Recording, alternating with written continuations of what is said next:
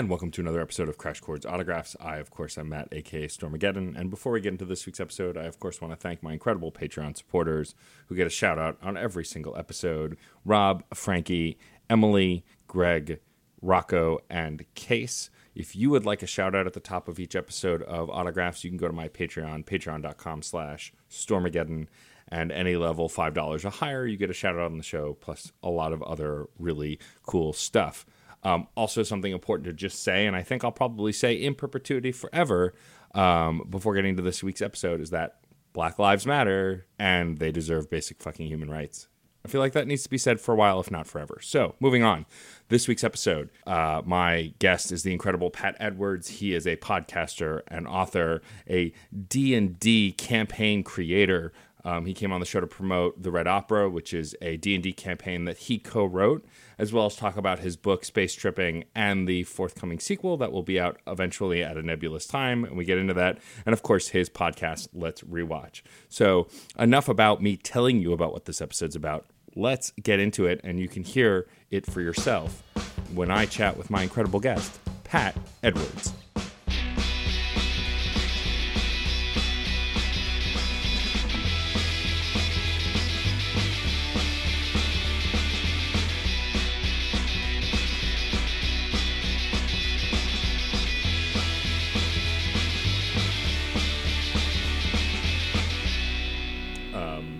And we can talk about whatever. If you want to rant and rave about Scott Pilgrim for a half hour, we can do that too. Whatever you want to do.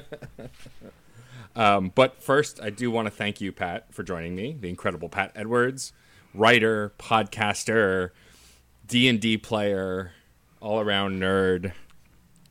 It's good to have you on the show, man. Thank you so much for having me. I feel like I'm just slowly going to acquire all of my favorite podcasters across all of the podcasts I do. I like that strategy because then I know I'll get good interviews. But let's start. I really actually want to start the podcast by talking about the Red Opera, what it is, how people can find it, what your hand in it is, because this is the big thing that you're plugging. I'm going to run an ad at the end of the show for it. All the other stuff you're working on is important too, but I know this is kind of like a passion project that is fresh and as we speak is in the process of revving up. Yeah, thanks. We can dive right in on that because that is definitely the project du jour at the moment that's taken up the lion's share of my time. So, the 5-second version is I co-wrote a 5e D&D campaign book. It's called The Red Opera. It's called that because it's actually the genesis for it was myself and the other head writer, Rick Hines, phenomenal human being and writer. Does a lot of D&D based writing for Nerdist and Geek and Sundry in the past. We were hired by a band called Dia Morte. Mm-hmm. And they have an album and a stage show that they perform called The Red Opera.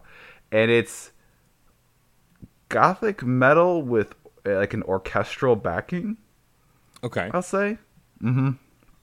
So there's a lot of, I admittedly am not the biggest like metal fan, but there is a lot of overlap in the Venn diagram of metal fans and D&D fans. There's definitely, right. And Rick knows the lead singer of that band. And so we did it as kind of a lark. It's like, yeah, let's do this thing. Who knows? And it's really turned into something very special. In the book, it is a full-blown 80,000 word campaign. Like would probably take, if you did a weekly session with your friends, it'll probably take you a year to play through it. Oh, wow. Mm-hmm. And we created our own setting, city. It was cool to kind of use the album as sort of a starting framework because there's 10 tracks on the album, so we broke the campaign into 10 chapters. Each chapter is 3 acts.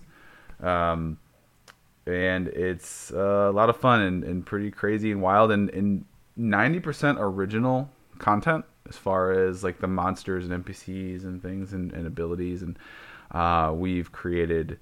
It's warlock, very warlock heavy. So okay. We had this idea. So Rick and I, we're going to make more of these because we had such a fun time and it's gone so well that we want to make more campaigns.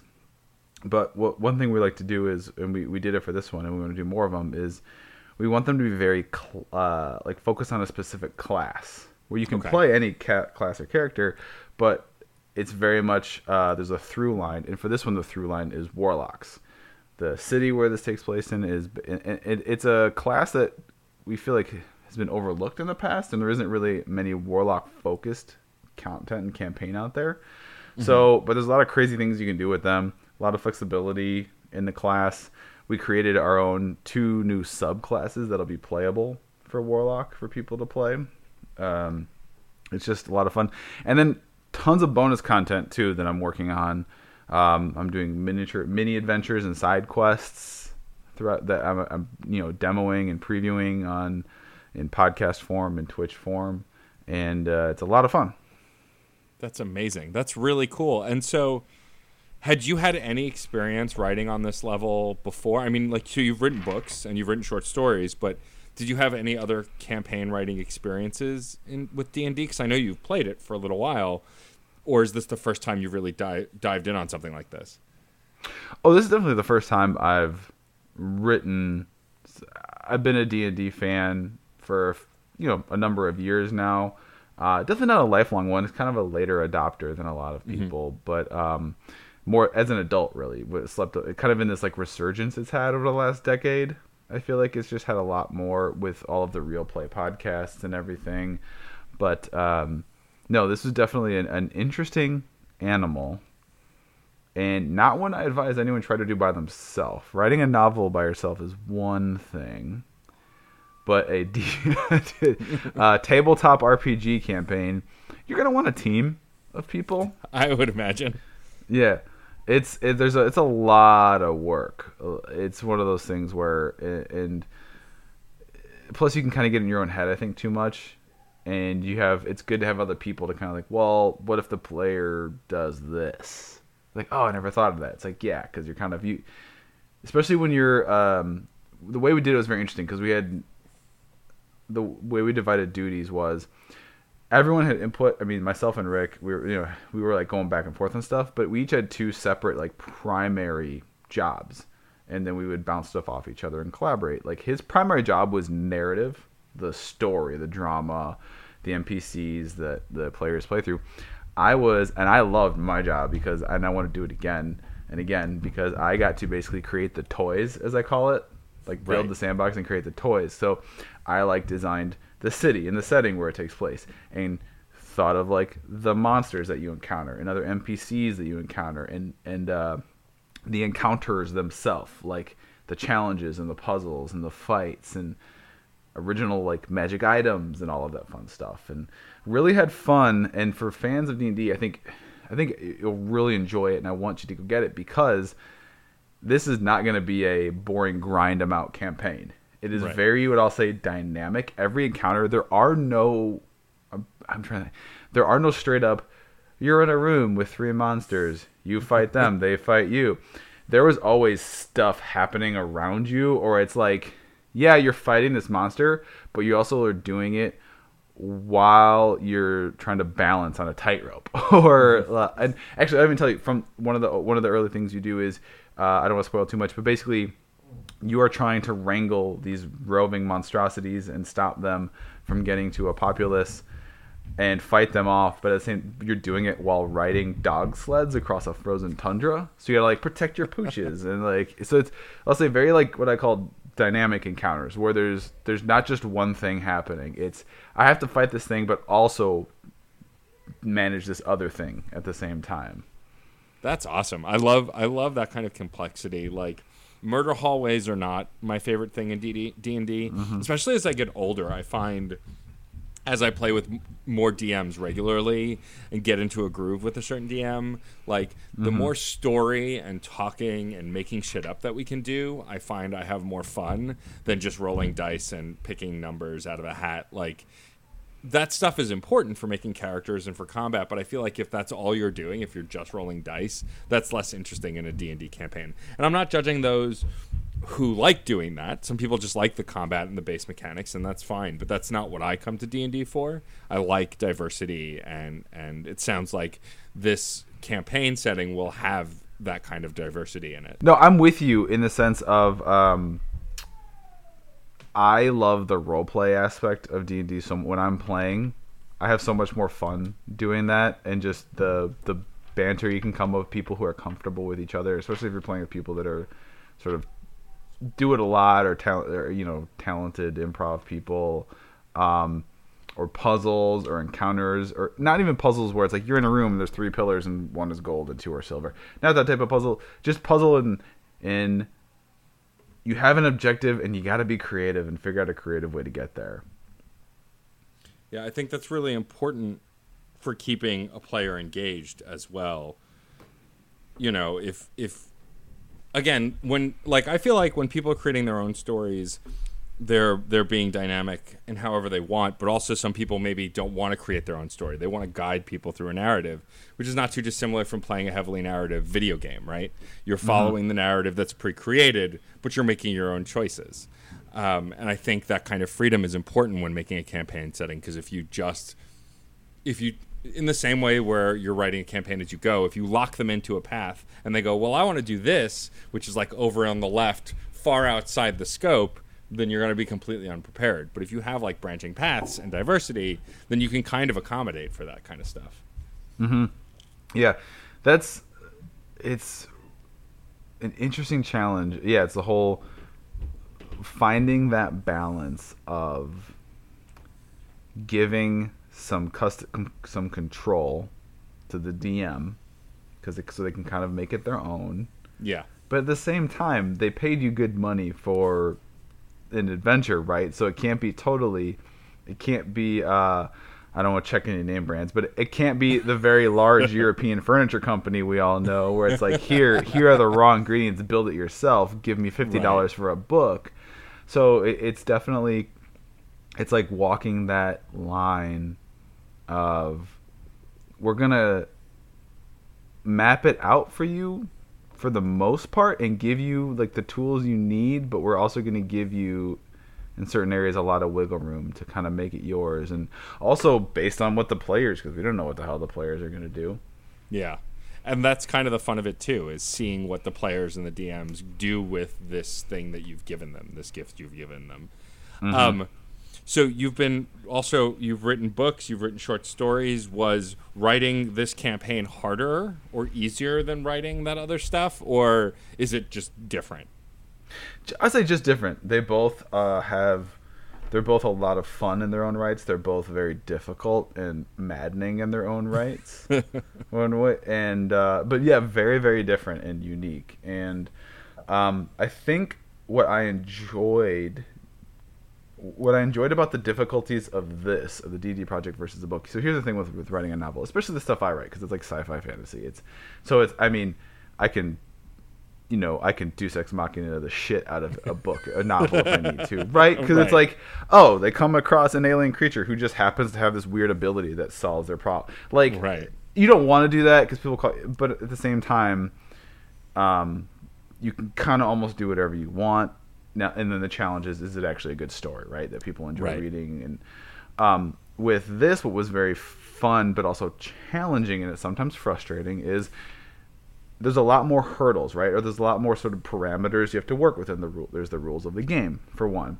And then there is the whole, is this too difficult or not difficult enough? And the stuff we've already talked about, it's just, so there's, but it's also forces, and I'm a big proponent of this, and you see it all the time, it's an old cliche about how challenge breeds creativity. Yeah. Where you see it a lot with creative people, right? Where one of their first big things that you see where they did it on like a shoestring budget, and it's amazing. Like, and let's talk like directors, because I think that happens a lot with film directors, is right. They'll put together something on a very indie, limited budget. It's amazing, and then they get a blank check from a big studio, and we get the prequels. So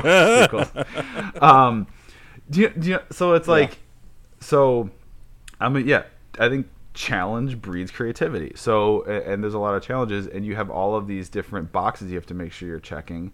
And it's like, this is really limiting, but it's like, no, forcing yourself to find ways around that brings you around to an even better solution, an even better piece of creativity than you would have ever thought of without those challenges pushing you. For sure, yeah. I also think depending on your creative enterprise, what the end goal is or where you see yourself going also helps motivate our own limits, and quarantine tend to motivate us now. I feel like a lot of creatives I know have either hit one wall or the other, right? They're either so fucking miserable that they don't want to do anything, and I've been on that side, or they're trying to put 3 projects together at once because they have all this time and they'll go insane if they're not working on something. Do you think now living through this experience, especially having a family, has that influenced your writing at all? Like as you continue to work on new novels and short stories, has that affected it? Yeah, so I'm in this weird position where I am still frothing at the mouth and like a bull trying to kick at its pen before a rodeo, because for me, I'm one of those people that the quarantine has drastically reduced the time I have to work, to get my work done and get on this, because I have 2 small children, as you know, and that are not in daycare. So I do not have that time to lay around and binge watch Netflix. So it's one of those things where it's like, oh man, I could be getting so much done, but at the same time, it's great. And also, I think in the long run, my kids have kept me saner than I would be. While day to day, there's moments of like, oh my gosh, it's getting better now because the weather's getting nice for where I'm at. But I think long term, it's been amazing because it's just kept me really sane. But it's also helped me focus, and I don't have the burnout because I haven't scratched the surface of the amount of time I want to spend doing stuff, and that's okay, which is probably good, because I'm definitely the type of, I was completely unconstrained, I would burn myself out in a week, where I would just sleep 2 hours a night and then get up and work out for 3 hours and then write for 15 hours straight without looking up from my computer. Like I have kind of like an addictive personality like that with things I'm passionate about. Sure. Yeah, definitely to a fault. So I try to get addicted to net positive things, right? Anything can be a problem if you get too. But so like exercise is definitely an addiction, but things like, or being creative, I try to avoid. I used to love video games. I try to avoid them right now just because I'm trying to stay focused. I have so much I have to get done and want to get done that it's been, I don't know. It will be interesting when we get to a point where we're comfortable and they open up daycares, and if we're comfortable sending them back right away. But when we finally get to that point and they are going back, I really hope I am still frothing at the mouth and hungry and to get even more cool shit made. For sure. Well, I think also we're very lucky to live in a time where access is never, like the bar for access has never been lower. Like when I first started podcasting way back 8 or 9 years ago, if you had an iPad and a dream, you could make a podcast. And some of my old episodes of my music review show were recorded exactly that way, and they're terrible. But like now, even I use a really great broadcast mic, but you don't need that to make decent quality audio. Hell, even for a live setting, the iPhone has a decent voice recorder if you're getting like on-site interviews and stuff. And so I feel like we're part of what keeps me going is the fact that I have this ability to do stuff. Like as of when we're recording this, I recently launched a new video game series within the Fun and Games feed, which is my gaming podcast.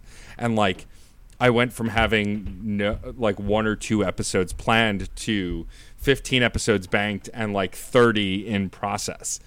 And that's insane to me. I never thought I would have been able to reach people that way. But because of the access of the internet and other things, I feel like creating has never been easier. Do you find now at this point in your life writing and creating stories is easier because like information is at your fingertips? Yeah, I'd say it's just I have so much I want to write and create. And Sure. Matt, I could not think of another idea not a single new idea, and just what I have my giant document of notes Sure. and ideas and concepts, I would be busy for the next decade. It's yeah, I've got so much I want to do, and that's one of my biggest fears is like not. Well, to be honest, the way my personality is, I don't think it'll ever be enough stuff. But you know, I want a ridiculous library of content before my time is done. Sure, and I think It's all honestly, man. It's all I think. I think about like my family, taking care of my family, my wife and kids, and I think about making stuff. Yeah, Like books and comics and games, and yeah, it's all I think about.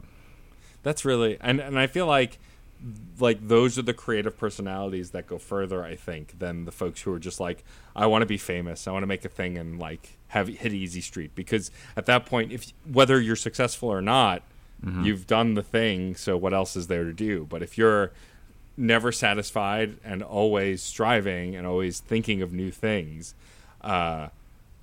you keep moving. I think it's like I don't know about you, but I get this high when something that's been in my brain for a period of time finally exists for other people to see it. Like I get this adrenaline rush, and then I'm like, all right, well now, and like my problem has been sticking with that thing instead of going, oh, this thing exists, great, let me go create 10 other things. It's like you got to follow it through. Yeah. And I find sometimes I'm like caught up in the rush of like, a new thing, let's make another new thing. No, I definitely ebb and flow with that, but for the most part, I try to really focus, like keep it limited on. Like I have, off the top of my head, 7 novel concepts I want to write, but I could, I'm sure there are a ton of people that have that, and there's also the same ton of people that have 7 novels with 4 chapters written each. Right. So I try really hard to focus. Like I'm not. If I want to do that one, I gotta finish this one first. And I think If I want my cookies, I gotta eat my peas and carrots. Yeah, well, and I think that's a good way to be. Talking about your novel, so Space Trippin', Yeah. is how old is funny, that now? I'll get to that. Well, you mentioned something I want to touch on though, and kind of emphasize Sure. and kind of signal boost. It was the high of seeing something. Yeah, and I felt it. I'd say I felt it very strongly 2 times. Really strong. I mean, you hear it a lot, but two times really strongly. The first was, of course, what we're about to talk about, my first novel, Space Tripping, when the first time I held a copy of it physically in my hand. Yeah. And wept like a baby. And then the second one, honestly, is with this, the Red Opera was... So Rick and I did all this writing and worked on it for a couple months and everything, and then we have this production studio that's doing all like the nitty gritty of creating the books and binding and production and making it look gorgeous, and they have artists on staff and everything. Mm-hmm. So when I saw the first like 6 images that their artists had done for the book, the illustrations, that was on that same par. I was like, holy shit, because they are gorgeous. Amazing. They are like, it is such good, high quality professional work. And I remember calling Rick and be like, we got something special here, because this is going to be, they are, if you go to my website, the Pat Edwards, there's a section for the Red Opera, and I recently updated it and put some of that art in there, and it is, man, and it's stuff like when you design a setting and you write it and you describe it in a scene or an encounter, and then you see someone perfectly illustrate it exactly what you were picturing. Yeah, so there's that. But let's talk. So Space Tripping. Space Tripping came out, was published in March of 2017. The first one. 2017. And I know that you're which working, was like which 2017 fun fact was 15 years ago. Yeah, it was. It feels like another lifetime ago. A friend of mine recently reminded me that PAX East, which is the convention I went to. Back in the end of February, early March, was, only 2 months ago. And it's like, what? Yeah. I'm sorry, wild. what? It's only effing May, Pat, and it's still 2020. We've got so many more months to go. This fucking year, man. This fucking year has been a decade. Yeah. But the question I wanted to ask was, I feel like the last time we talked, which I think was for Screen Snark, you mentioned that there's a sequel in the works for Space Tripping. Mm-hmm. Is that correct? And so yeah, so that's still in process. Where is that now that you finished the bulk of the work on the Red Opera is done, and now it's like production and like the logistics side? Mm-hmm. where are you with the sequel? Do you feel comfortable talking about like a projected like release time, or are you still working on it? Oh no, yeah, it is going to be coming out either by the holidays of 2020 or like right after New Year's 2021. Amazing. Awesome. It's written, it's in production, it's with the editors and all that. Yeah, it's coming, baby. Yeah. Space Tripping 2, the second one. Is that really the title? Yes. Because that's amazing. I love that. Yeah. It feels very Hitchhiker's Guide to the Galaxy, you know, that kind of like tongue-in-cheekness. So I've never heard of it. No? Oh, you're not familiar? No. See, that's very funny. That's very funny to anyone who's actually read the book because it's very obvious who one of my largest literary influences. Yeah, right. And so with those two books now, you have two of them. The second one's going to come out later this year, early next year. Yeah. Do you have without spoiling the book, do you have plans for it to go further than that? Do you think this is a franchise of books that you want to write, or are you going to change it up with the next novel? Yeah. Well, if I were to open up this document on my computer, I'm looking at right here that says ST3, you would see it's already 4 chapters deep. So nice. That's amazing. That's awesome. No, yes. So as far as let's talk space tripping. I have an idea for a third book. I have a possible idea for a fourth book that I'm kind of like, we'll see. I have an idea for a sort of a spin-off with one of the characters I want to do. I don't know where I would set that in the timing of everything, but 2 spin-offs actually. But so yeah, I had a lot I want to play around in that sandbox for a while. And I definitely have one that I've also another novel I'm breaking my own rule I just mentioned 5 minutes ago about having too many projects at once. But I have another novel that has just been flowing out of me. Like just crazy fast because I have this really clear vision concept of what I wanted to write. That is a little different than the tone. It's more serious than stuff I've done before. But we'll talk more about that when it gets closer because that's yeah. Fair. I'll tell you all about it offline. It's not, sure. No, I get it. That's fine. No scoop yet. I get it. It's totally. It's also speaking things into the universe, but sometimes that's a bad thing. Like you say something and then you realize 20 minutes later, like. Not from. I know I'm one of those people who I have a compulsion because if I say it, especially on a recording, I have to do it. Yeah, right. Oh, I'll keep that in mind for. Maybe I'll.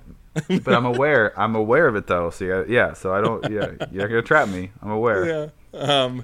So with your writing and with your novel writing, I know a lot of folks. I have a lot of other friends who have done some incredible writing, and they like to play this game where they imagine what a TV show or a movie or like casting their characters. Have you ever fantasized about the characters in your books and like who would play them if there was a film version or things like that? Yeah, I've thought about it, and honestly, it keeps changing.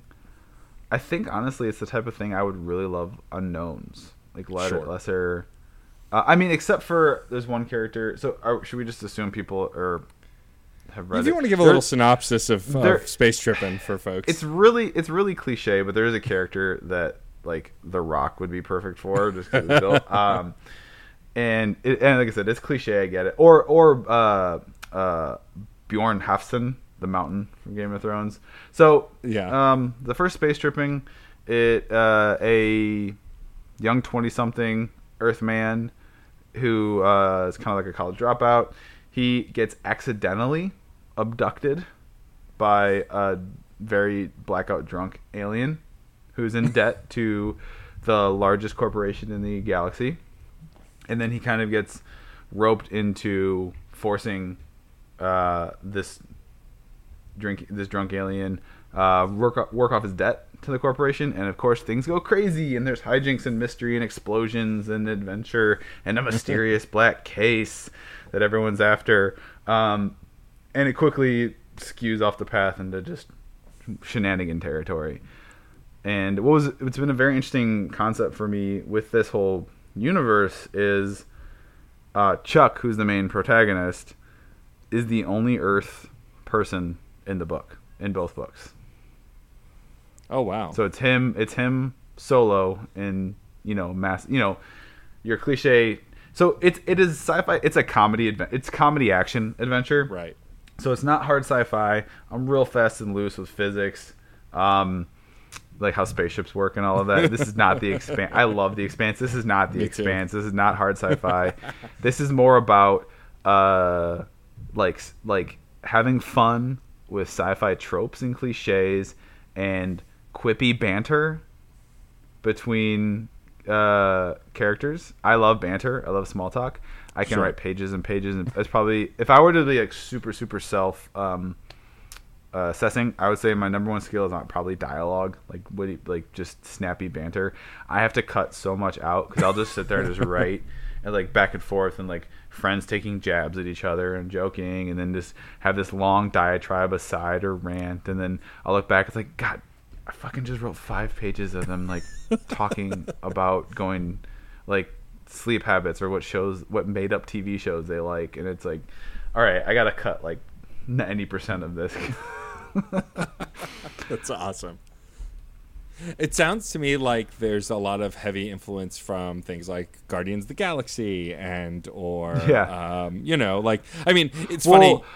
Because if you do the timing, I was writing it. I had the first book, the first draft written before the first Guardians of the Galaxy came out. Uh-huh. I had to change a few things in it though, because like, oh, people are gonna think I stole from that. I gotta change it now. Even something that's minute as like there's like a cleansing foam, and the way I had it was an orange foam in the book, and they clean them up in the prison in the first Guardians with an orange foam. Yeah, with like, an orange foam. All right, people are gonna think I just gotta change. All right, I gotta go change the color of this fucking foam. There's like a prison break scene, and I kept it because it's incredible. But it's like there's so much stuff. I'm like, I need to like watermark these pages that I wrote these before the movie came out. But yeah, Right. it's very Guardians-y, very Hitchhiker's Guide, but swap out the T for beer. Sure. I mean, that works too. Yeah, Who doesn't love booze? just fun romps. And then I start to pepper in a little more heavy stuff in the second book and the third, just because I'm a big fan. I love comedy, but also what I love and adore and stuff that's really precious to me are the serious, dramatic, and often bittersweet moments in otherwise comedic books and movies and shows. Yeah. Because to me, those hold actually more weight, because you're really endeared to the characters, and it's not like those shows.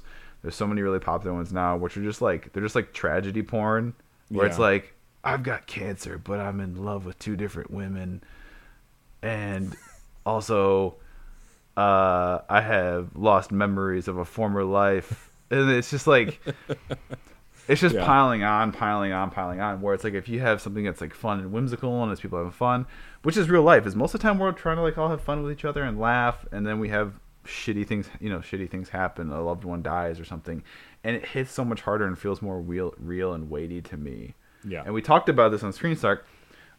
I think a show that did it maybe better than anybody is Scrubs. Yeah. We talked at length about how Yeah. Scrubs, every time Dr. Cox, like, I think we talked about this specific episode, but the episode where Dr. Cox loses all of his patients when he was trying to save at least one of them, and like they all go, like, Yeah.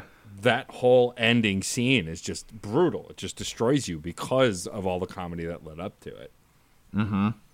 I just think it holds way more weight. So, and it's something I wanted to do and pepper it in. So there's still a lot of humor, but there's definitely a little more. The first book is a silly romp. I feel like while the first one is a silly romp, you have to evolve and grow a little, and like adding some weight and drama is fairly natural, especially if the character himself is really young. Also, like as he gets older, he's going to change too. Yeah. And it's all about, I like ensembles too. So it's very Chuck is the quote unquote protagonist because he's the one Earthman. And he's like the viewer's lens or the reader's lens and everything. But if anything, I keep him kind of like almost vanilla just because I want him to kind of be that lens, and then I'll have these wacky shit happening around him. But yeah, man, I mean, making stuff. I mean, I couldn't agree more about your philosophy on comedy. I think it's one of the things that brought us together as friends, among both knowing Case Aiken. That's usually in a lot of our lives these days the link. Who is that? But like I'm rewatching Community right now, and I just started season 3 this morning. I just finished a total series rewatch like a month ago. Nice. Yeah, I'm rewatching it on Netflix. I'm in season 3, and like one thing I forgot about that show is that it sometimes can pivot so fast it would give you whiplash, but it never feels forced or like it shouldn't have happened. And all of the emotional episodes are done so well. It's kind of astonishing. And Scrubs is still my penultimate, or my ultimate, favorite sitcom comedy of all time.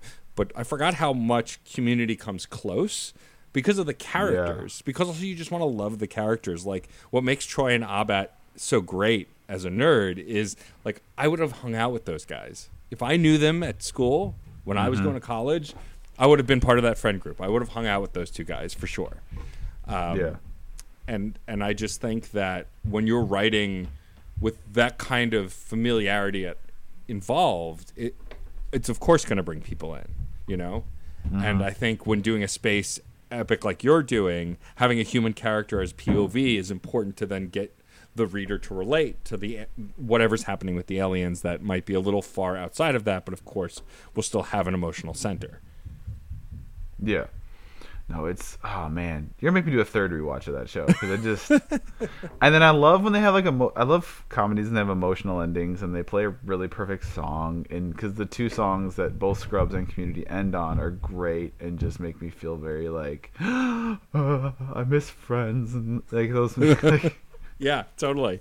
Yeah, watching Community, it's like it makes me think of my friends who I would hang out with in person more if we weren't under, quarantine and pandemic. That I miss more watching that. And also, like, what made me really excited when you were on Screen Snark and we talked about Scrubs is, like, we threw it out into the world that we should do a rewatch podcast, and now Zach Braff and Donald Faison are doing a Scrubs rewatch podcast. They still who do they think they are stealing our idea? But it's really uncool. It is so uncool. But that said, like, now I'm rewatching Scrubs, but I'm taking it episode by episode and listening to the podcast, and that's been a great way to fall in love with the show. And like they've already had guests on, like Sarah Chalk and Judy Reyes and John C. McGinley, and like hearing them talk about the show and the characters and like what it was like to shoot it is just endlessly fascinating and really fun. Yeah. And of course they're cracking jokes because they're best friends. So like, which to me will always be my favorite thing about Zach Braff and Donald Faison is that they are JD and Turk in real life. Yeah. To some degree. R.I.P. Sam Lloyd. Oh man.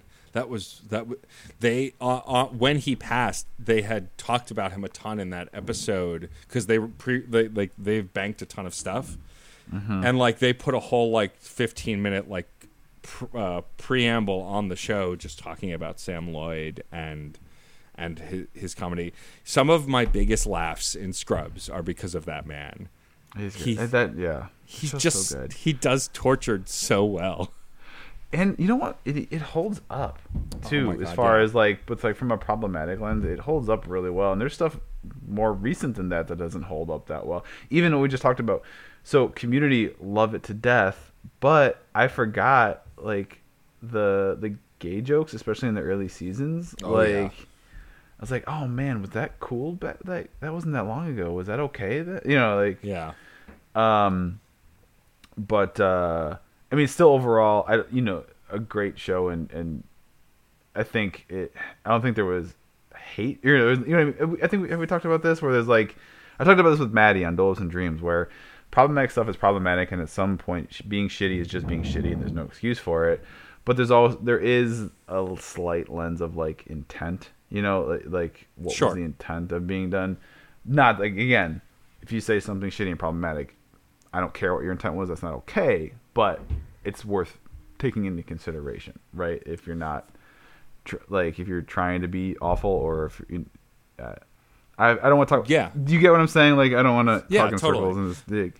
No, I totally understand. And like all the stuff with Pierce and Chevy Chase, like a lot of that was art imitating life and vice versa with him, from what I've heard. But like, whenever he calls Jeff Winger gay, it's because he has nothing to say. He's got it's filler for him because for him he thinks it's an insult when it's not, and no one else treats it as an insult, and everyone always gives him shit for doing it. So it was never okay. Yeah. But that said, there's still a lot of it, and it does feel more uncomfortable than, say, like for me, I feel like Dr. Cox calling JD a girl's name every time holds up because he's not doing it because he's homophobic. He's doing it because he knows JD is a little homophobic, and also it bothers JD. That's why he does it. Like, if JD was a woman and calling the woman a boy's name messed with her, he'd do that too. Like, it's less about the gender; it's more about getting to JD. Not, and you get from Dr. Cox too. It is not because he thinks a woman doctor is like lesser. It's purely, like you said, it's purely because I'm strictly doing this because I know he is going to be like, it's going to throw him off his game. Right. Because he also in the same breath will show so much respect towards Carla and even Elliot in the end and all of that stuff. And it's really one of those shows that holds up way better than I thought. Talks about issues that I don't think a lot of other shows were talking about, and even like on Fake Doctors Real Friends, which is the Scrubs podcast, they talk about how it was like raunchier than a lot of shows at the time, like lots of women being like in bras or like overtly sexual fantasies that like were on network TV that probably wouldn't fly now, and that some were definitely inappropriate even at the time, but like definitely push the boundaries of what TV can do in a way that they don't do as much now, I feel like. For better or worse. Yeah.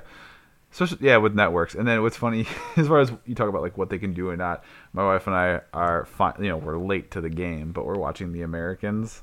I don't know if you've seen that, but it's like, this is on cable? It's like very graphic, like the violence and the sex stuff is very, very graphic. It's like, okay, I mean, I don't, watch HBO show stuff, but it's like, I keep forgetting this wasn't like an HBO or a Showtime show. For sure, yeah. And that shifts too now as stuff stops being on TV. Like, I recently finished The Witcher on Netflix, which so good.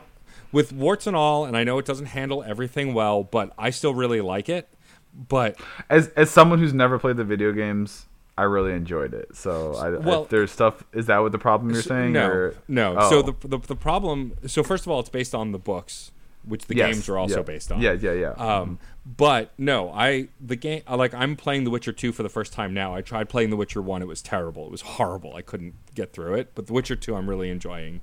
And I own The Witcher 3, which I'll eventually play. No, it's a lot of ableist stuff. So like with Yennefer and that, like, she's playing a woman who for part of the story is disabled. The actress isn't disabled. And then like there's a magic spell that makes her look quote unquote pretty. Like there was a lot of uncomfortability with that. And I get it. I totally understand why. It's like, but they do say like this spell can be considered an illusion, and these sorcerers, men and women, are jaded or damaged, and like this isn't fixing things and it's not excusing it. And like I'm not going to begin to approach it because I don't have the right voice to go deep into that.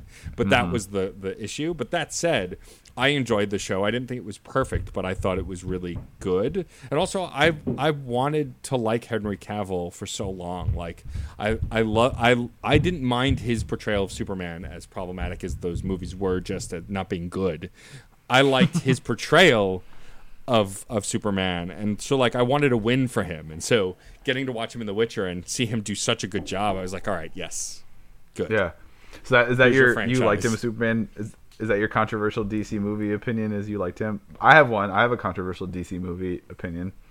What is that? I did not hate the Batfleck. I didn't. I thought it was. I didn't either. Like, I actually kind of. I've said this before on other shows. I think there was a pretty solid Batman movie hiding within Batman v Superman. Yeah. I agree. I think the fight scene at the end, it has one of the best fight scenes of superhero movies across the board, like DC, Marvel, and it's towards the end when he's in like it's just so raw when he's in the warehouse and he's like taking like gunshots to the head with his. It's just so visceral and yeah. I don't know. I didn't mind. I kind of liked his performance, and I don't know. Yeah, no, I don't think that's that controversial. I think he was a phenomenal Bruce Wayne. I thought he fit the bill for Bruce Wayne perfectly, and I think like his Batman was okay. Yeah, I would say that that might be my most controversial. I watched Justice League now, admittedly on HBO at home for free, and I didn't hate it. It wasn't good, but I didn't hate it. I liked Ezra Miller. I still, actually, this is my controversial DC opinion. I love Aquaman. I know it's not a good movie, but I genuinely love it. I thought it was fun. I thought it was fun. So fun. Also, anytime you get what's his name, Patrick Wilson, chewing scenery. Oh yeah, I'll watch that all day long. He's phenomenal in everything, and like him as fucking Ocean Master, yeah, was just perfect. Yeah, I thought the movie was hella fun. Yeah, the movie wasn't fun that I just saw, and I was purposely avoiding trying to give money to see, and I just saw, and I thought, if we're gonna go down this comic book movie and talk about ones and just like really just like court some controversy, Joker sucked. I still haven't watched it. I may or may not have a screener copy of it. Okay. I won't say how, although people can do math. But I may or may not have one that I've still not watched. It's sat on my computer desk for 5 months because I keep going, I should watch it. So the problem for me is I love the Joker. He's one of my favorite characters. Like you, I'm sure, I grew up on Mark Hamill's Joker. You know, the animated series defined that character for me and made me fall in love with that character as a villain. And so, like, I got excited for Heath Ledger's Joker, and he was... Well, actually, that's a lie. I bitched like everybody else did when they announced he was the Joker, and then I watched the movie, and I was like, oh, I was wrong. He's phenomenal. And then, like, I sided Jared Leto, and I still haven't watched Suicide Squad. I have watched Birds of Prey, though. It was phenomenal. I loved Birds of Prey. Yeah, I actually still need to see that. I'm not gonna retract. Okay, here's the thing. If you liked it, fine. You're allowed to like. People. Sure. I don't want to be negative.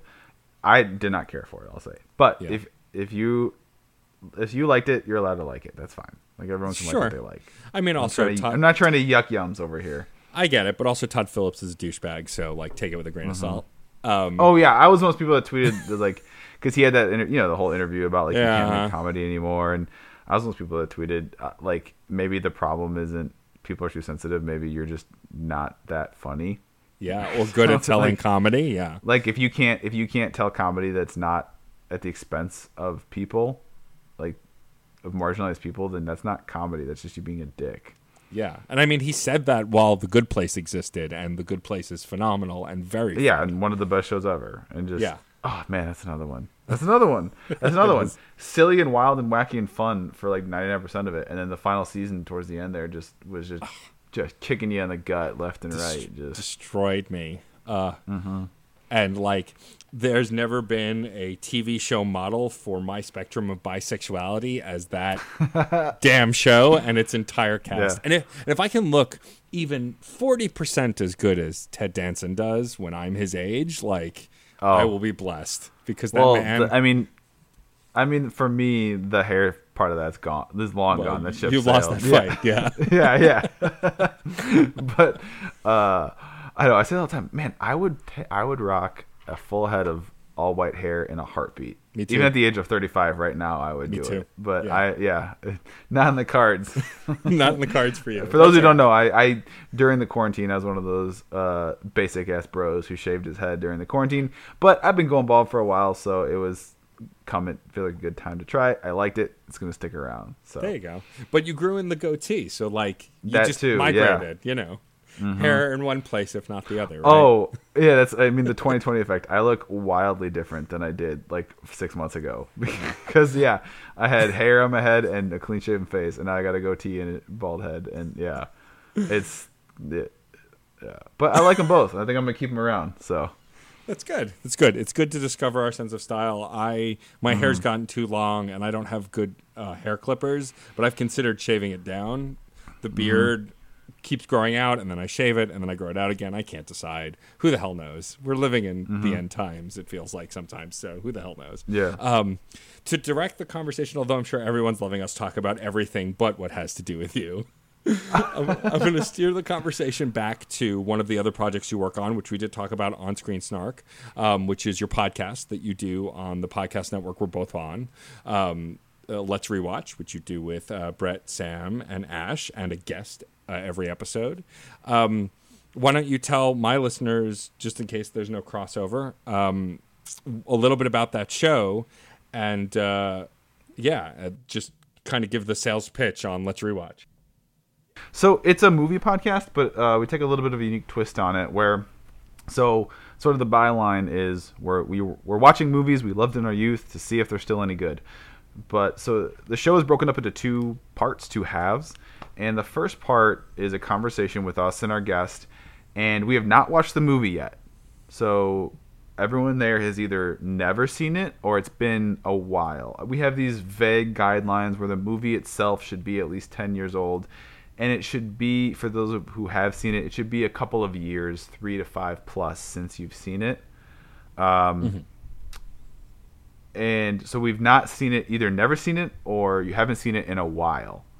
And then we talk for about a half an hour about some, someone is the official host, like the main host, and they've done a little research and they talk about the cast, the release date, any interesting drama or trivia about it, box office, and we kind of joke about what do we expect the movie to be like. Do we think it's going to hold up? Do we think it's going to be good? What are our predictions? And then we pause the recording, and then we all go watch it right then and there, the movie. And then we hop right back on and talk about the movie. And then having just seen it, all coming right from watching it, minutes to spare, with our impressions. Do we like it? Do we not like it? And some of the most wild episodes are the ones where we were way off in the first half. Yeah. I think what I love about the show is that conceit that you, in real time, talk about the movie, expectations, watch it, and then come back and talk about the result. And I feel like I've been on a safe episode and a less than safe episode. And what I mean by that is the first time I ever appeared, you guys had me on to talk about Wayne's World, one of my favorite movies, and was such Mine a blast. too, bud. And what I loved about that was there were folks who hadn't seen it, and I hadn't seen it in a while and completely forgot entire bits. And it was just a celebration of that movie. And then when I came back with my incredible co-host Rachel Quirky Shank from Screen Snark, and we both did Army of Darkness, and I got to guest host, which was super fun. I feel like I broke most of your brains because you had no idea what to make of Army of Darkness. Yeah. So, and it's, man, two of the craziest ones. We stumbled into the last 2 years an accidental tradition around St. Patrick's Day of a movie where some of us, I won't say all of us, I'm gonna throw everyone under the bus, were really hyped up for it in the first half, and then had forgotten about a bunch of problematic shit, and then in the second half we're like, oh no. So in 2019. It was St. Patrick's Day, so we did Boondock Saints. Oh, yes, I remember this. And both Ash and I were like, oh, man, we loved this movie in college. It's so badass. It's epic. And then we watched it. We came back and it's like, oh, that was domestic terrorism. That's not cool. That was fucked up. And, also, there are no women with speaking lines in that movie. It's Yeah.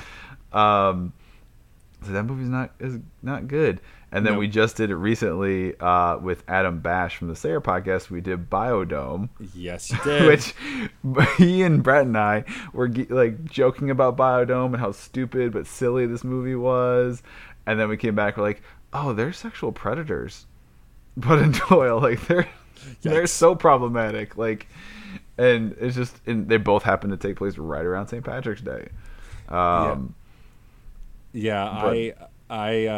enjoy that calamity, and I actually had an idea for possibly next St. Patrick's Day if you all haven't done Night at the Roxbury yet. Oh no, yeah, because I loved that movie when I was younger too. Movie. I'm sure it's so problematic. It's gotta be like just thinking about the the Dewey, did you touch my ass? I'm over here, sir. Yeah. Like that whole through line is probably terrible now. Yeah. Yeah. So that would be my pitch for St. Patty's Day 2021 is to do Night at the Roxbury. It's a safe bet. Anything made before like '05 that has a lot of like guys quote unquote hitting on girls is going to be bad, because man, the stuff that was like haha flirty is so bad. Like we just released, I don't know if you had a chance to listen to it yet, our first X-Men. I haven't, but I saw X-Men. it. Yeah. And overall the movie, I don't know, but there's a moment that's like, oh man, that was such a trope of like the bad guy, the bad boy, not the bad guy, the bad boy, the good guy bad boy. Yeah. Being kind of a dick, and like the girl being like, her words saying no, she doesn't like that, but him being like, you know you like it. And it's like, oh my god, we thought that was so fucking cool for like 20 years. That's awful. Yeah. Yeah, I feel like Wolverine in his later years probably aged fine, but Wolverine in that first movie, it's one little scene, but it's like, but in that movie it's one little scene, but man, there are countless examples of that from like the 80s and 90s, especially action movies for sure. Yeah. Oh yes, action movies all the time. Yeah. But I do like that you guys have the 10-year rule though, and I'm intimately familiar with it as I'm knocking down the door come August because wait, what are you talking about? What? Because I have told listener, Pat, I'm going to preempt you right now and jump in and cut you off. Yes, listener. Okay. Matt is banging down our door, as he said so eloquently, because he wants to do Scott Pilgrim so bad. But he and I were talking about this because I love that movie, and I'm like, I guess there'll be stuff to talk about. But we have this rule where if something is too obviously good, we don't do it because there's nothing to talk. Like we won't do Princess Bride ever on the show. Why would you? It's always going to be perfect good. Movie. Yeah. But I mean, we'll probably do it because it's so fun and I want to watch it again. I want a reason to watch it. Well, and I haven't watched that in a while, and so now knowing that we will probably do it together, that I'm gonna wait. I'm gonna let it, because I have it on DVD, but I'll let it sit until that time and then watch it. Like, I mean, the thing I've come to since then, because I hosted a Scott Pilgrim burlesque show a few years ago, and I didn't host it. I actually DJ'd it as Scott. My friend, who is a nerdcore rapper, hosted it as Gideon Graves, and even did a rap song at the show. But it was such a great show. We had a friend was Steven Stills, played Garbage Truck live on his electric guitar. Like, it was a blast. But so I rewatched it then, and like my different perspective is like I loved Scott and I loved his narrative. Now I'm like, I like the movie, but Scott's an asshole. In fact, pretty much everyone in this movie except Knives is an asshole. Knives is pure and amazing. I do love Kieran Culkin's character. I forgot his name. He's great, but he's a douche. But he's great. God, that's a movie that I could quote from start to finish. I was about to start. I don't know if we want to go down that. The song's called "We Hate You, Please Die." Sweet, I love this one. It's not a race. Yeah. It's that little back and forth is one of my top 3 favorite moments in the movie. Oh yeah, for sure. But yeah, I like the format of the show because I think it's really great. It's a brilliant conceit that everyone's coming back to it with fresh eyes, whether you've seen it recently or not. Like, you're taking this moment and talking about it before watching it and then splitting it in real time. That's what made revisiting Wayne's World so much fun for me, because like we all came back so jazzed and excited because of how great the movie was. Yeah, and then that was actually, Wayne's World is a perfect example of, it's funny, like the ones where like, oh, we're hyped for it, and then we're bummed in the second half because it was bad or problematic. What's even better is the flip side of that, where people are cautious or not optimistic and they loved it. I feel like Wayne's World, I'm trying to remember, I feel like Ash and Sam had not seen it and they were expecting a way more like bro-y comedy. And then they came back like, that was so fun and awesome. And we're like, yes, it's so great. Yeah. Like my biggest worry for that was that Mike Myers was going to treat Tia Carrera like an object, because I remember oh yes, she will be mine. But it wasn't. It was all, like, he was all respect for her. Like, he even speaks her language, like on like learning it so they can talk and like all of that stuff. Like, it was, and she wasn't an Asian stereotype. She also wasn't a female stereotype. Like, she kicked ass, she beat people up, like she was a badass rock star. Yeah, no, it defied all expectations and then some as far as holding up, which I feel like comedy and like bro-y action movies are the ones that age the worst out of like everything else, just because they're of their time. And especially comedy that tries to be too of the moment, too topical. Yeah.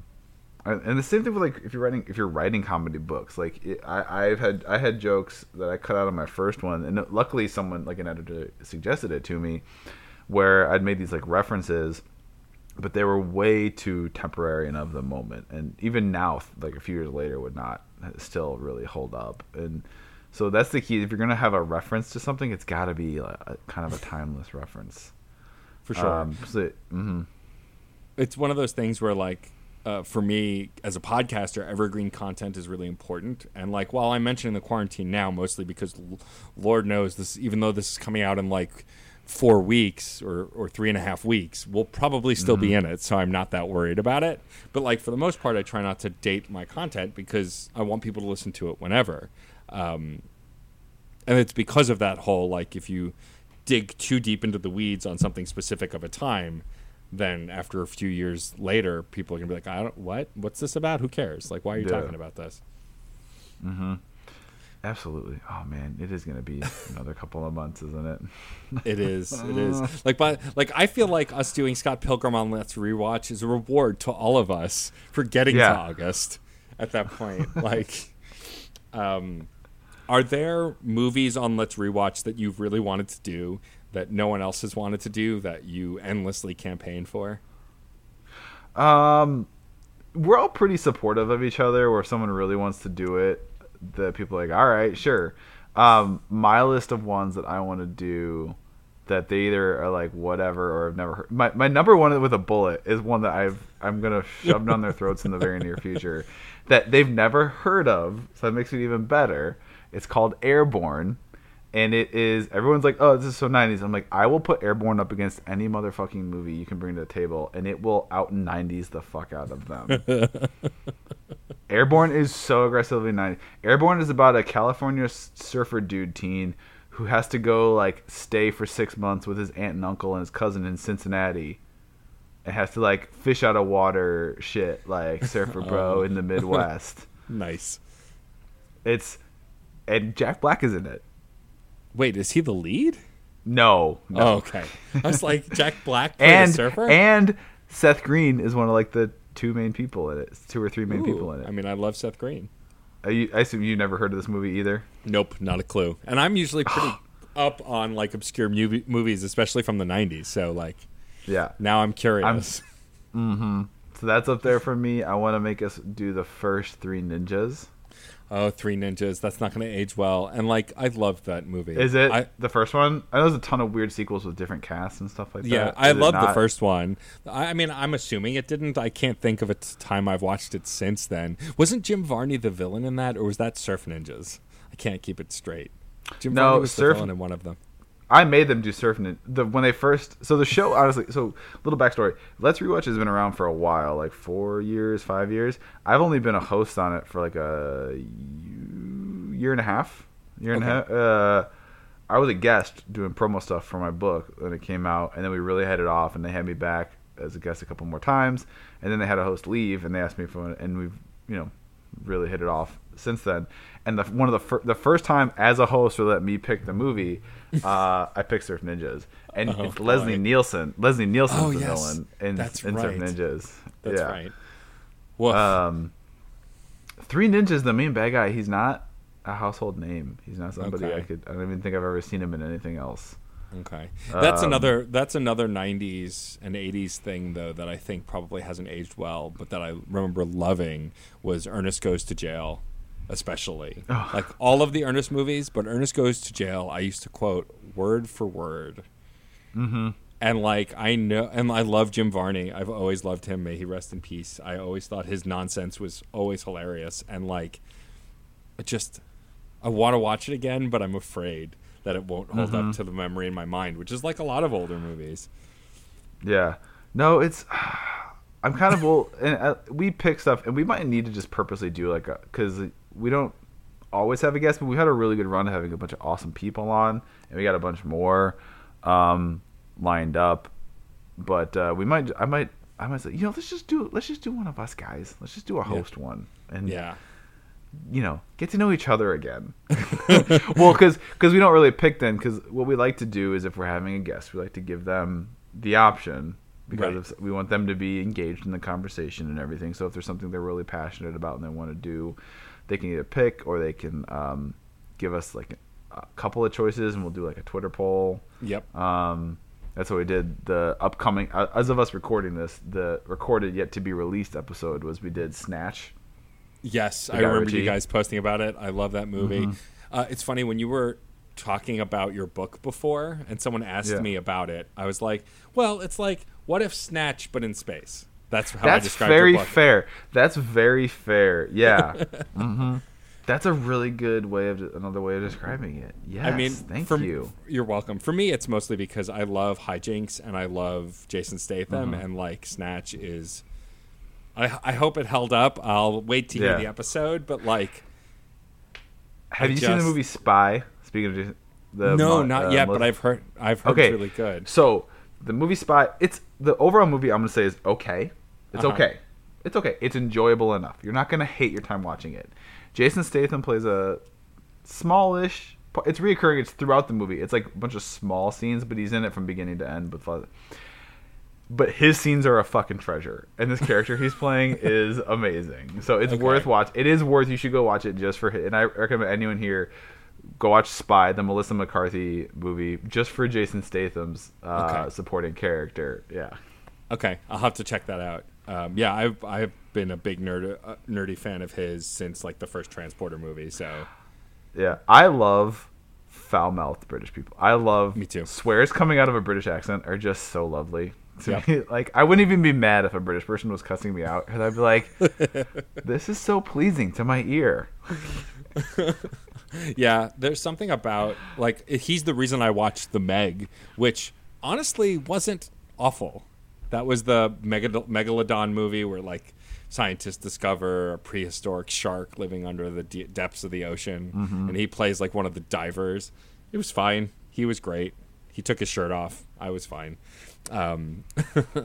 But steering the conversation back to Let's Rewatch before we wrap up, you were talking about some movies that you really wanted to bring on. Is there a movie that you love that you know might be problematic, but you still love it? Because we all still love some of our problematic faves that you don't want to ever come on the show. We'll probably won't do them anyway. I have the perfect. It's actually a whole franchise of movies, and we literally were just texting about them like 2 days ago in our host group chat thing, and it's the James Bond franchise. Yeah. Okay. Giant asterisk, a big glowing neon asterisk, is going to come with the statement. I really like the James Bond franchise. Me too. Yeah. It's especially the further back you go, especially in the Connery days and some Roger. It is problematic. AF, capital A, capital F. Put it on a billboard. Problematic as fuck. Yeah. But I do love like the crazy spy hijinks and like. Me too. The little adventures and the scenes and just going to these cool locales and stuff. Yeah. But man, especially in the Connery days, there's a lot of not cool stuff going I'm on sure there. And it's not even like, oh, you're being sensitive. It's like, no, that's fucking sexual assault what he's doing right there. Like, that's not okay. Like, it's not even arguable. Yeah. But we were just talking about doing one of the other day. That's funny you asked that. That's really funny. Yeah, I'm looking forward to the next one with Daniel Craig. I like him as Bond. I started watching Bond in the Pierce Brosnan days, as a lot of folks my age did, and then went back and watched the old ones.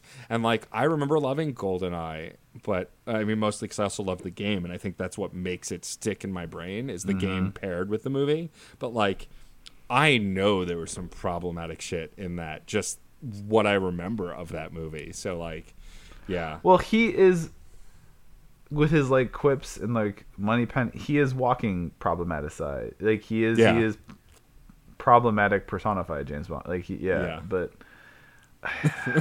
I know. Those are ones I feel guilty about loving and enjoying. I definitely do. But and there's ones I won't watch because it's so bad. It's some of the more famous ones, classic ones, or some of the worst offenders. For sure. Yeah, totally. Yeah, it's I think, but it's important to talk about that stuff. And I do like that if there's one that you want to bring on and you're broached with, homophobia or fatphobia, sexism, racism, whatever in that movie, you point it out, you call it out, you'll make fun of it, you punch up. And I appreciate that. That's the thing I'll say about the show too is our show is not like a tear stuff down and like let's rip on B movies show. We go into the break. We all want to like the movie. Right. We all are hoping we like it. We're all hoping. This is not another let's talk shit and laugh about this like shitty movie that like no, we go in. The whole point is it should be uncertain. We don't know and we hope it's good. Yeah. But like you said, we will call stuff out if it's fucked up. Yeah, and I think that's what the heart of what makes the show so great is that heart of it. And the fact that you all play so well together and know each other so well, I think also helps with that. All right, well, this has been awesome, Pat. Thank you for taking the time to chat with me. Thank you for having me. We didn't even get a chance to talk about your Disney obsession, maybe in part 2. But I should. Oh, it's really fun. I can't think about that. I should literally be there right now as we're recording this because this week we are recording this was supposed to be one of our trips as a family down to Disney World. That of course we had to cancel because of course I'm not complaining. Look, compared to a lot of people in the world in our country right now, I'm in a very good situation. I'm safe. I'm healthy. I have a home. I have a family. We have income. Like we are very fortunate, and I haven't on what would have been like the first day of our vacation, I actually wrote a tweet about like, I should be finishing a brunch on vacation, and then I immediately deleted it because like, you know what, man, there are people out there really going through some shit, and at the end of the day, I'm very, very fortunate, so I'm gonna shut the fuck up and not complain because it's I'm really lucky. But we should be internally in our house, my wife and my sister-in-law and we're like, we should be there now having drinks. But but hopefully if you're listening to this, I hope you're doing well. I hope you're staying safe and healthy and insane. Yes, and wash your damn hands, please, always. Mm-hmm. But before we wrap up, I do want to ask you one final question. Since you do a lot of different things, but it seems like primarily you are a writer at heart, and you do a lot of writing. Mm-hmm. Do you have any advice for writers? Maybe something that you didn't know when you first started writing that might help them get things out, get things onto paper that maybe you didn't think of when you first started? Just write. Don't think, just write. It is a lot easier to fix something that's already on the page than write it the first time because you have a jumping off point. So just don't think, don't overthink it, just write. Don't try to write the perfect sentence the first time you write it. Just let it flow, write out. To keep my flow, when I'm like flowing, I will literally write so I don't slow up my speed. I'll literally just put in all caps. Character's name says something snide here. If I can't think of exactly what they say or something, and I move on and then come back to it later. And like I said, it is so much easier to improve something that's already on the page than writing it the first time. So don't spend hours staring at a blank page. Just write. You can always fix it later. That's great. I love that. That's really good advice. Well, again, it's been a pleasure having you on. Before I have you sign us off, give your final pitches where folks can find you on the internet, all of that stuff. Yep. All right. I'm going to make this try as clean as possible. On Twitter is by far the most active. I haven't, and it's all the same across the board. Twitter, Instagram is at the Pat Edwards. My website is the Pat Edwards. You can check that out. .com. So the rundown is my first novel, Space Tripping, is available in paperback, ebook, and Audible. The second one is in production and should be coming hopefully before the end of the year 2020. I have a few short stories that have been published in anthologies. If you go to my website, everything is listed there. The Red Opera is the D&D campaign book. There is a Kickstarter pre-launch page up right now. And if you go to theredopera.com, it will take you there. Or if you go to my website, the Pat Edwards, or my Twitter, there's a link. And you can put your email in to follow the project. You're not committing to anything. You're just saying, send me an email when this goes live, and I'll check it out. You're going to want to check it out. The rewards that we've got. So the campaign itself, awesome, tons of fun. The rewards we're putting together are ridiculous. Like custom dice themed to it. We're talking to manufacturers. Custom minis, little minifigures of the main NPCs. DM screens, all the good merch. And it's going to be the different reward tiers. Check that out. So those are my like writing things. I do Let's Rewatch is a podcast I do. Found wherever podcasts are sold. And I do a show on Twitch every Tuesday at 2 p.m. Eastern Time on the Geekly Inc. channel called the Happy Hell Hour. We play D&D. We're doing Descent into Avernus. If you don't know Geekly Inc., they have a show, Greetings Adventurers. That's one of the... It's probably the most popular outside of like the big three D&D podcasts. The ones I won't name. But there's like the super duper... So like it's like they're like... It's the super duper famous ones. They're probably the biggest, most popular. That's not those super duper famous ones. And one of the hosts of that show, Tim Lanning, is our DM for our Descent into Avernus. Awesome. That's all super cool. I will post links to as much of that as I can remember, but if I don't link everything... Honestly, if you go to thepatedwards.com, you can see everything. You can sign up for my newsletter there, too. There you go. It's called my newsletter called Hi All My Buddies. It's a great newsletter. I'm on it. I love getting it. I love when it shows up in my inbox. Mm-hmm. I actually love on your newsletter that you feature other artists. I think that's really cool. That like other creators and stuff, like you always feature a different one, and like this is the person I enjoy. I think that's really cool. They're short, they're sweet. If you get in there, it's literally if there's anything interesting going on with my stuff, I'll let you know.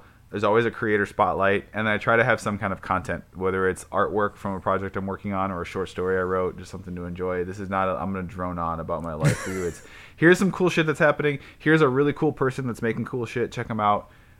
Here's some brain candy for you. Done. Awesome. Well, the Pat Edwards, thank you for being on the show. The last thing I'll ask you to do is we have a saying on the show, which is music is life and life is good.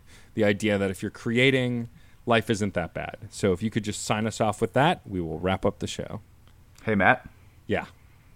Music is life and life is good. That's it for this episode of Crash Chords Autographs. Our theme music is by Michael Kill. Our logo was designed by Case Aiken and Joey Amons. If you liked the show, please rate and review us on iTunes and Facebook. You'll help us reach more listeners. Questions, comments, or guest recommendations?